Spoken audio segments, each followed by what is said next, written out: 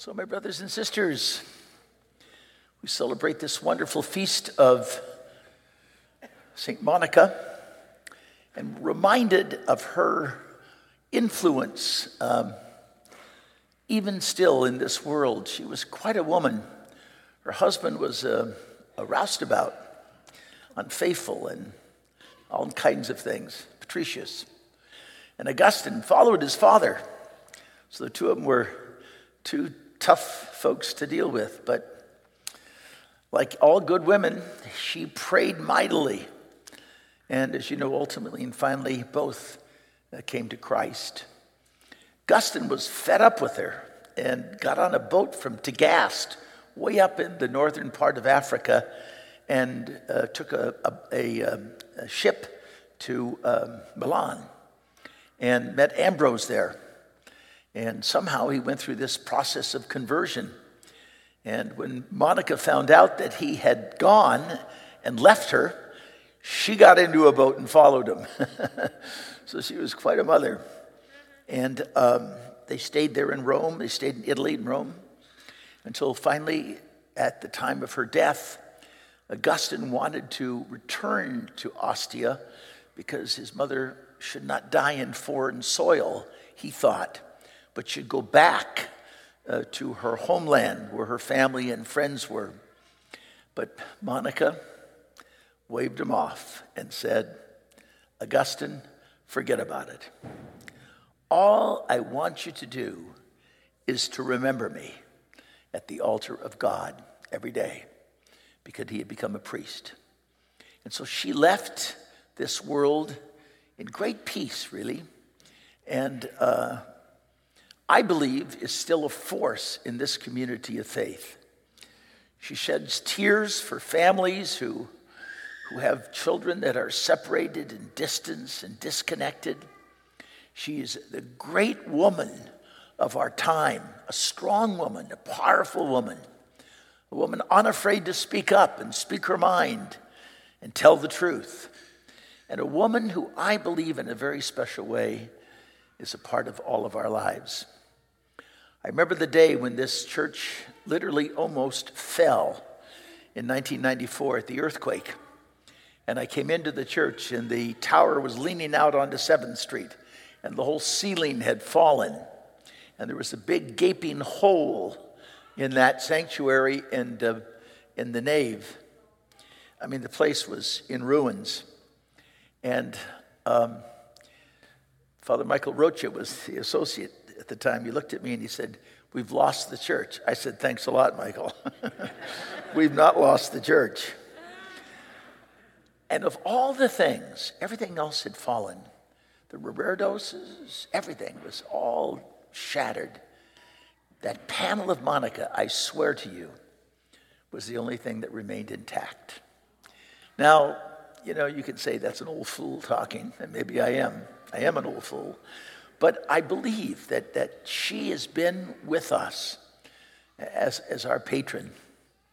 And I do believe that she has a force and a prayer for all of us. So I offer that today, and I believe in all my heart that Monica is certainly the great mother, the great woman of all time.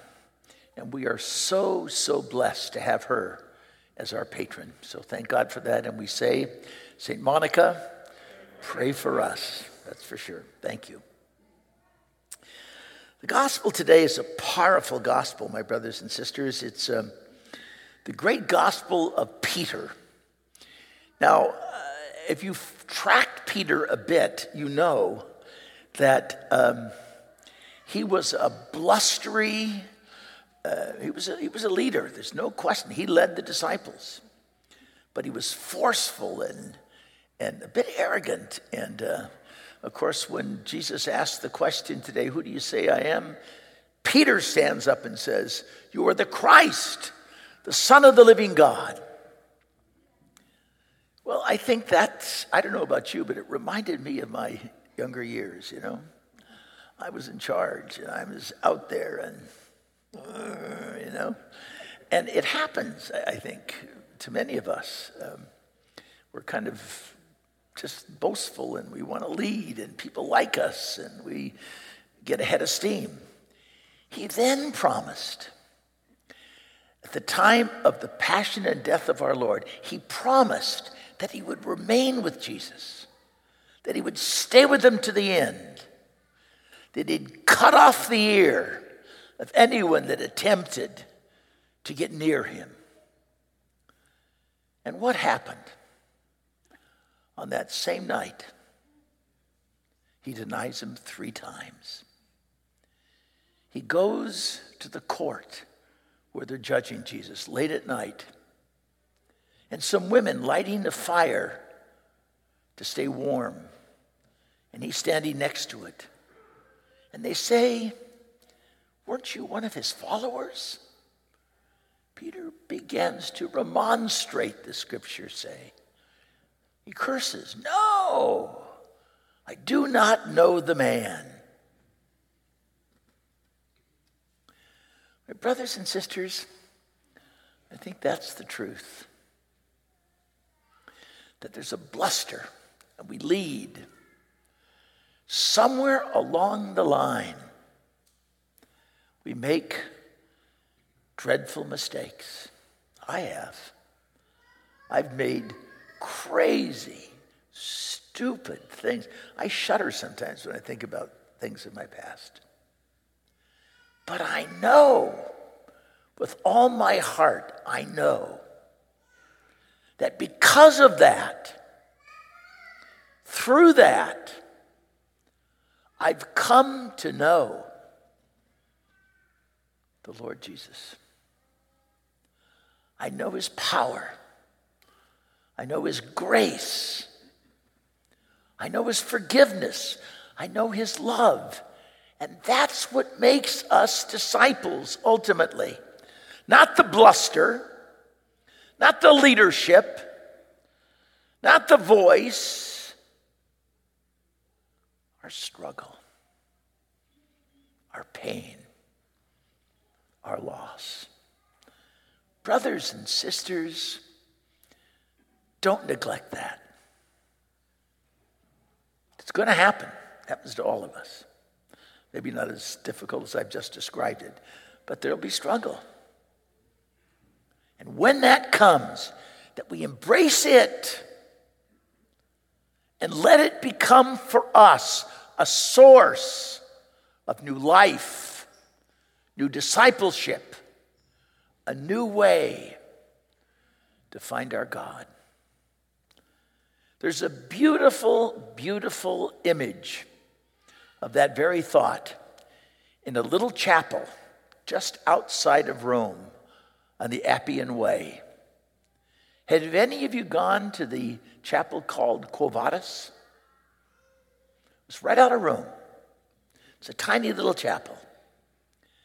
And the tradition is that Peter, having gone to Rome as the head of the disciples, had huge fear that his death was impending.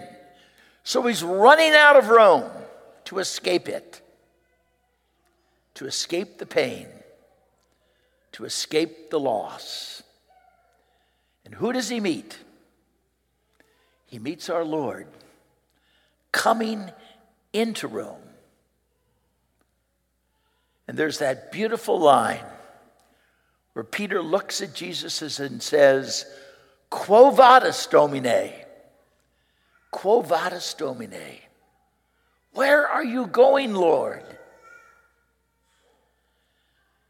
And Jesus responds to Peter, "Peter, I'm going to Rome to suffer persecution and crucifixion a second time."